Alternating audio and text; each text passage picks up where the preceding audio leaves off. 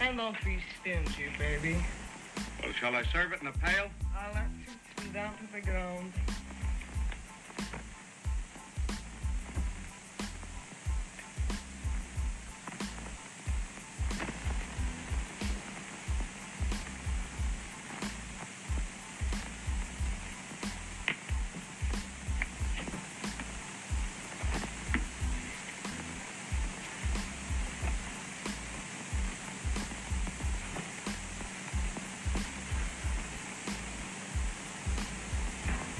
Gee, I needed that bad. All right. Sure. You look all in. Have you been on a bath? No. Traveling. Day and a half on a train. Good evening. The woman that we honor tonight on the Dr. Zeus Film Podcast. Yesterday was her birthday. She would be... 117? 116.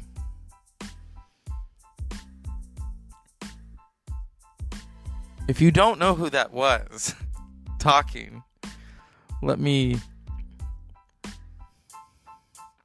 do the drum roll, basically. She was the most talked about screen actress of the 20th century.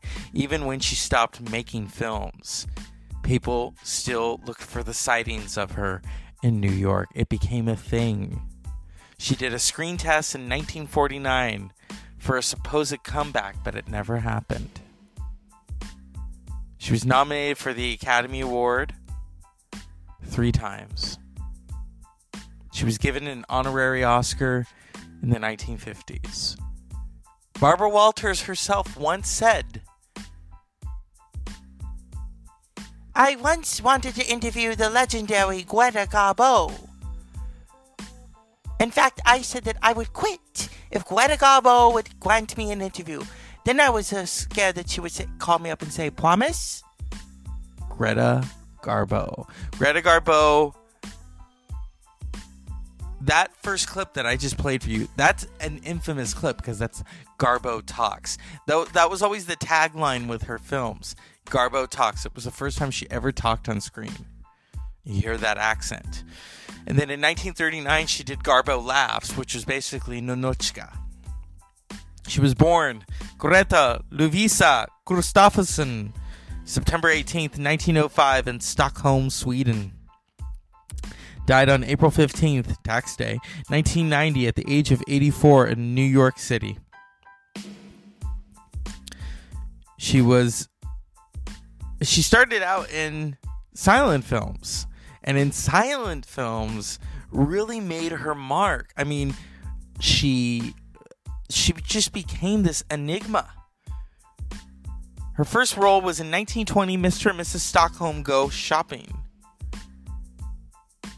And then she made The Temptress in 1926, followed by The Flesh and the Devil in 1926, The Divine Woman in 1928, The Mysterious Lady in 1928, Wild Orchids in 1929, The Kiss in 1929, and then in 1930 did her first talkie. Oh, wait a minute. She was nominated, 4 times? It says 3. Okay. This legendary performer. Legendary. So much has been written about her. So much has been said about her.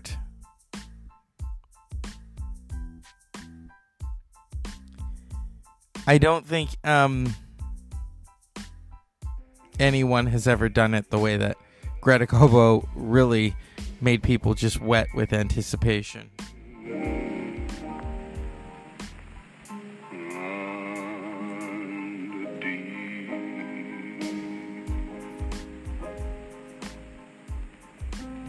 It's a song of love. Yes. But I never knew that until now. You know why? No. Because I never knew what love was until now. And what is love to you? It's finding the woman you want to live with all your life. The woman who'll show you the right way and follow it with you side by side and shoulder to shoulder. Making all the good things seem a little better. And all the difficult things seem a little less difficult. It's knowing she'll be with you at your journey's end. When you're old and when she's old. And you can smile and look into each other's eyes and say, we've done our work together, dear. And we've done it well. That love is for someone, but that's not for me. To me, love is only a little warmth in all this cold. Just a little light in all this darkness. One little minute to lie still in the beloved's arms. One little minute to forget. That is her 1930 performance in I Cannot Romance, where she's telling him she cannot marry him. She even was in... There were many film adaptations of Anna Christie. And Anna Karenina.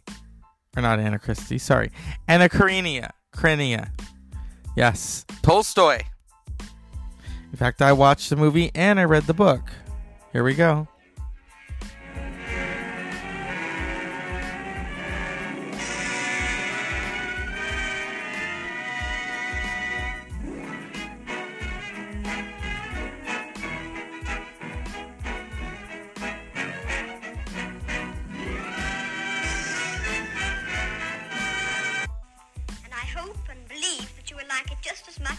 David Copperfield.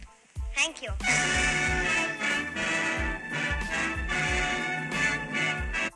Unimaginable bliss.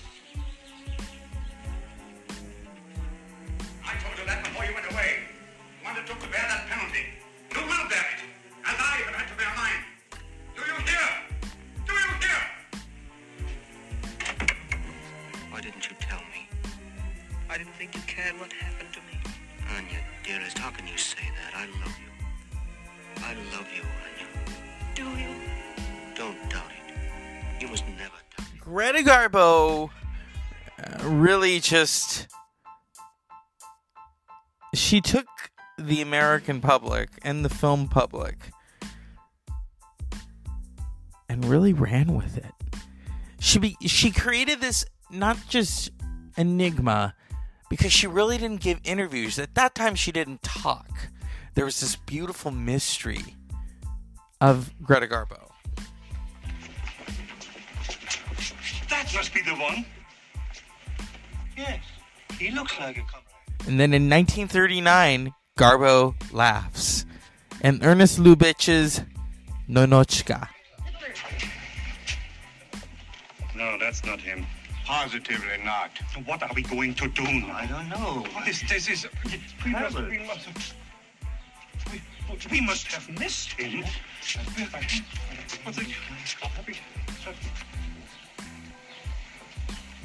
Be the one who sent on. I'm looking for Michael Simonovich Ironov. I am Michael Simonovich Ironov. I'm Nina Ivanovna Yakushova, envoy extraordinary, acting on the direct orders of Comrade Commissar Rosinin. Present with your colleagues. Comrade Bolyanov. Comrade. Comrade Kopalsky. Comrade. What a charming idea for Moscow to surprise us with a lady, comrade. If we had known, we would have greeted you with flowers. Don't make an issue of my womanhood. We're here for work, all of us. Let's not waste any time. Shall we go? And so for that performance, Greta Garbo was nominated for Best Actress and lost to Vivien Leigh, who won for Gone with the Wind. Now, unfortunately, Greta Garbo, like many, was labeled box office poison. But she pressed on, and Nonochka really was her comeback.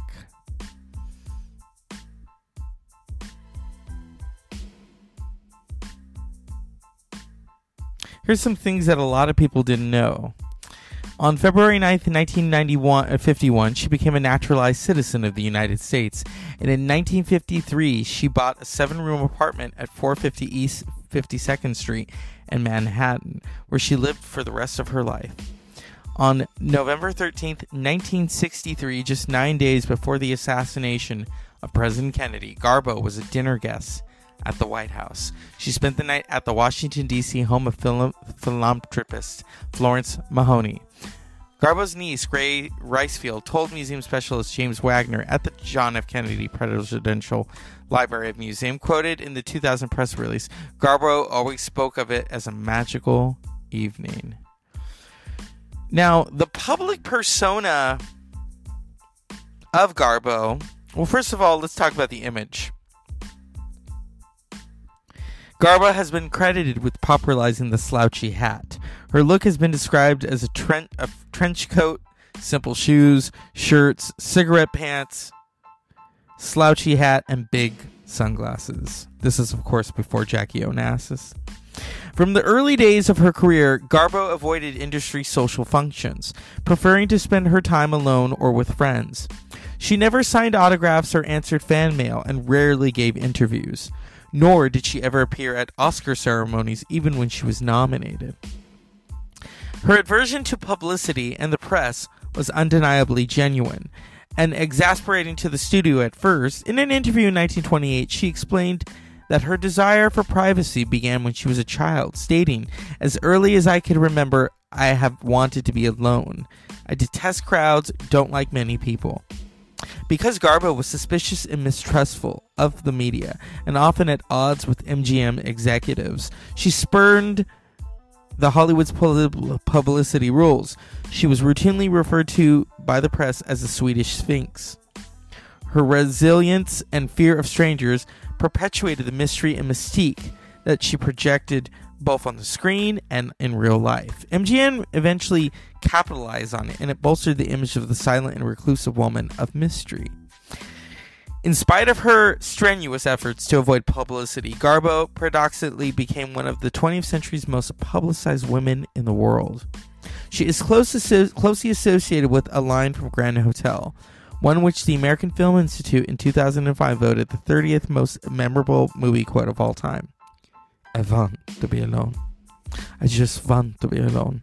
The theme was a running gag that began during the period of her silent movies. She played everything. She was in Mata Hari. But the silent films, which can't play for you because they're silent. I love what... so in 1999... she was honored by the American Film Institute. They did 100 Years, 100 Stars. And she'd been gone 9 years at that point. And was honored... Let's see.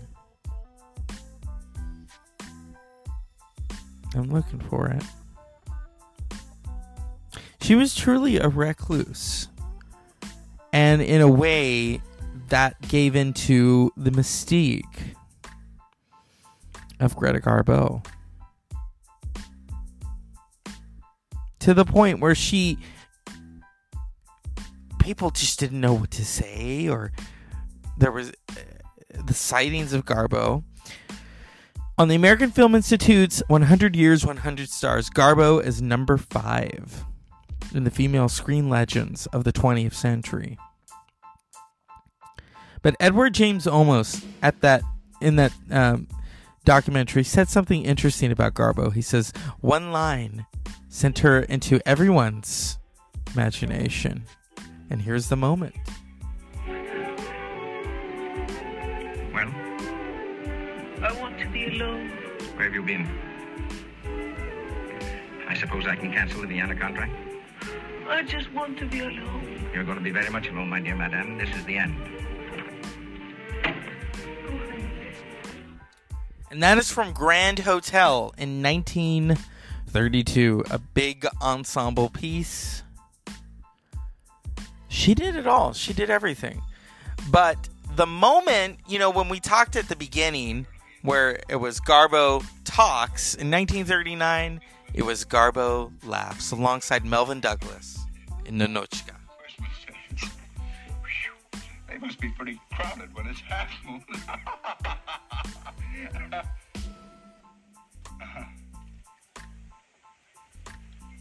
So you don't think that's funny? No. It seemed funny to me when I first heard it. Maybe the trouble isn't with the joke. Maybe it's with you. I don't think so. I'll give you one more chance. Here goes. When I first heard this joke, I laughed myself sick.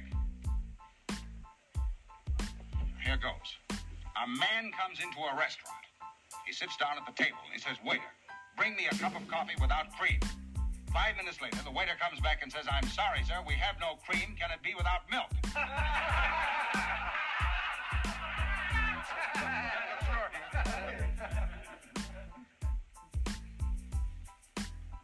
Not funny, huh? No. Well, it is funny. Everybody else thought it was funny. Maybe you didn't get the point. I'll tell it to you again. A man comes into a restaurant. Did you get that? Yes. All right.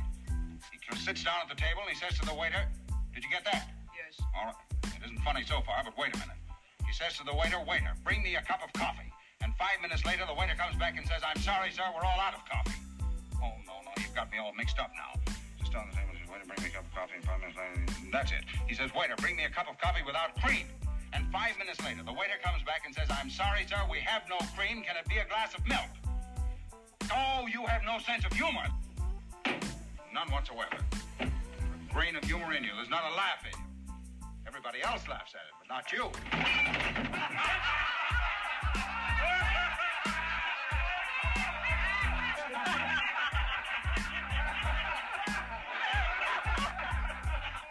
What's so funny about this?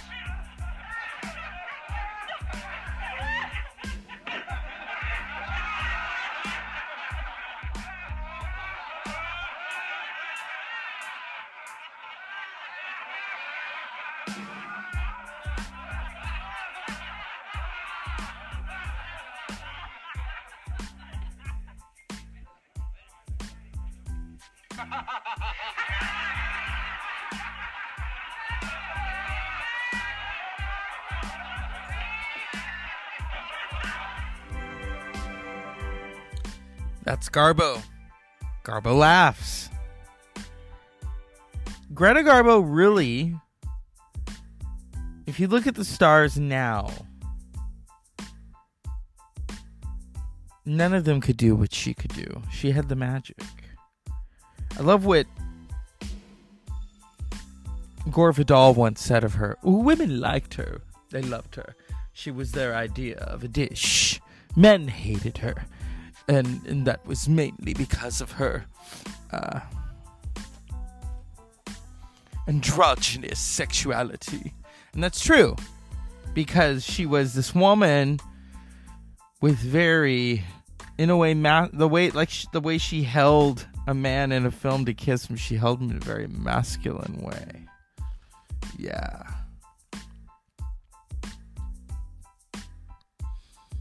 And hers, basically, is the stuff of legend, as we talk here on the Dr. Zeus Film Podcast.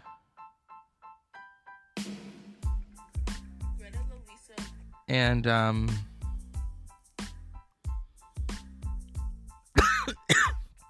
we're gonna keep that in, because I don't edit things out. Oh my goodness. What a... Here we go. My grandmother was a very warm person. If you think of the ideal, wonderful grandmother who will do everything for you, who always thinks you're perfect.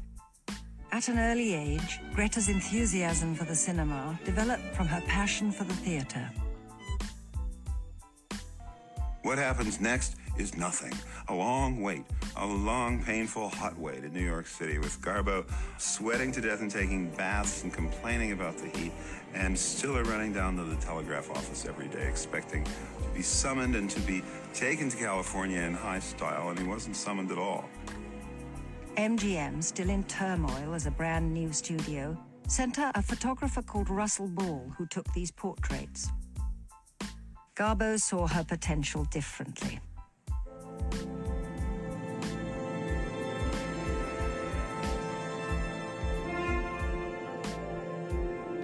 These pictures by Arnold Genther showed how intensely dramatic she imagined her future would be.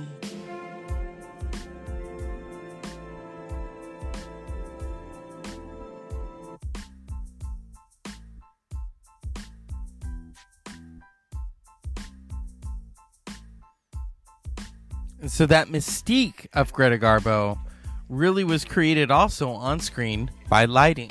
Gish recommended that he do a test of her.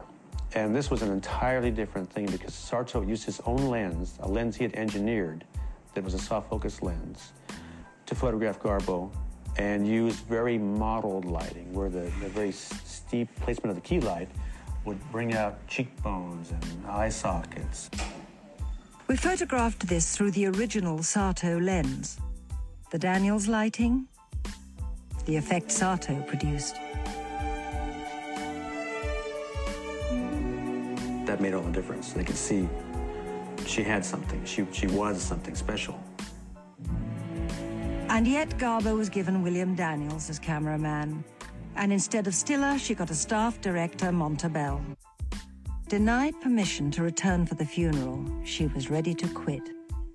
The things that must have been seething in her, you know, boiling underneath. I mean, I'm sure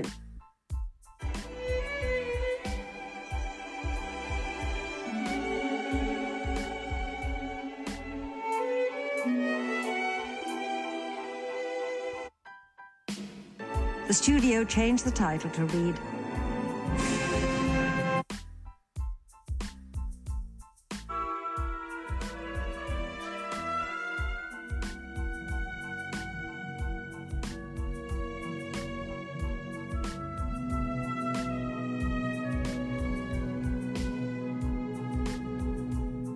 She was the most understated player at that time that people had seen. She seemed to... Designers who had his own imprint. And so I'm flipping through because she really... people didn't know what to do with her or say about her. It was a new kind of star. It was a new kind of Hollywood. Most of the stars wanted to be front and center and tell you everything. I mean, today all of them have Instagram TikToks. But with Greta Garbo, the one word most often used to describe Garbo was luminous. And yeah, I would say that there was a luminous aspect to her look, to her whole persona, which basically was created on screen and is forever cemented on screen. A highly strung Russian ballerina. You must forgive me. I've had a very trying evening. I was so alone. Suddenly you were there. Garbo had wanted John Gilbert for this role. Nervous to be working with the great John Barrymore instead, Garbo eventually told him, "You have no idea what it means to me to play opposite so perfect an artist." I'd like to take you in my arms and not let anything happen to you, ever. How tired you are. Yes, tired. And, alone? So alone. And see, she loves that word, and that was always kind of the tagline was Garbo wants to be alone. I want to be alone. Yeah.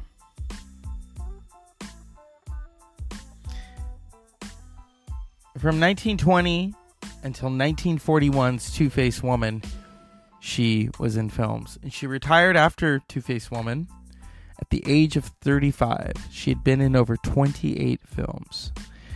After retiring, Garbo declined all opportunities to return to the screen, and shunning publicity led to a private life. She became an art collector whose collection, though containing many works of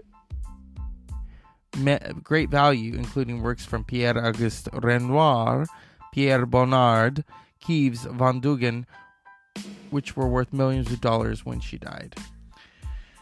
Woo! There is a monument on the building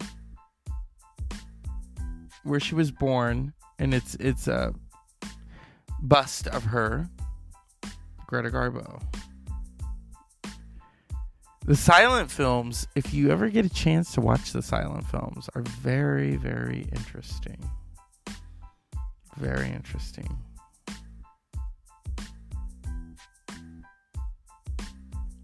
I'm not going to talk about her private life. The tongues wagging about her personal life, her sexuality, because that really is redundant. Garbo was an international star during the late silent era and the golden age of Hollywood, who became a screen icon. For most of her career, she was the highest paid actor or actress at MGM, making her for many years its premier prestige star. The April 1990 Washington Post obituary said that at the peak of her popularity, she was a virtual cult figure. Garbo possessed a subtle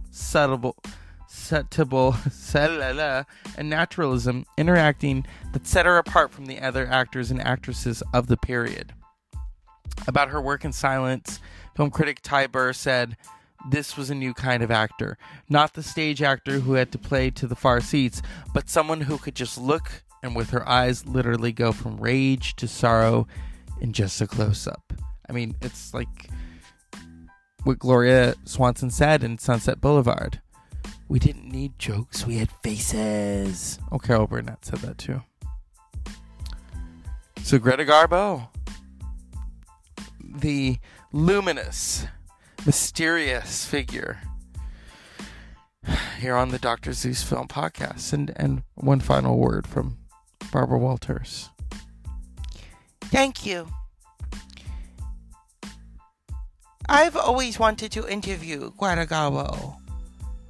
And yes, I did famously say that I would quit if Greta Garbo would grant me an interview. And I was scared that she would call me up and say, "Promise?" As a girl watching her films in the early days, watching how she handled her fame, for many years I have sat down with the most famous people in the world, asking them those questions that nobody wants to ask. But with Greta Garbo, she just wanted to be alone. This is Barbara Walters. Good night. And as always, unpleasant dreams.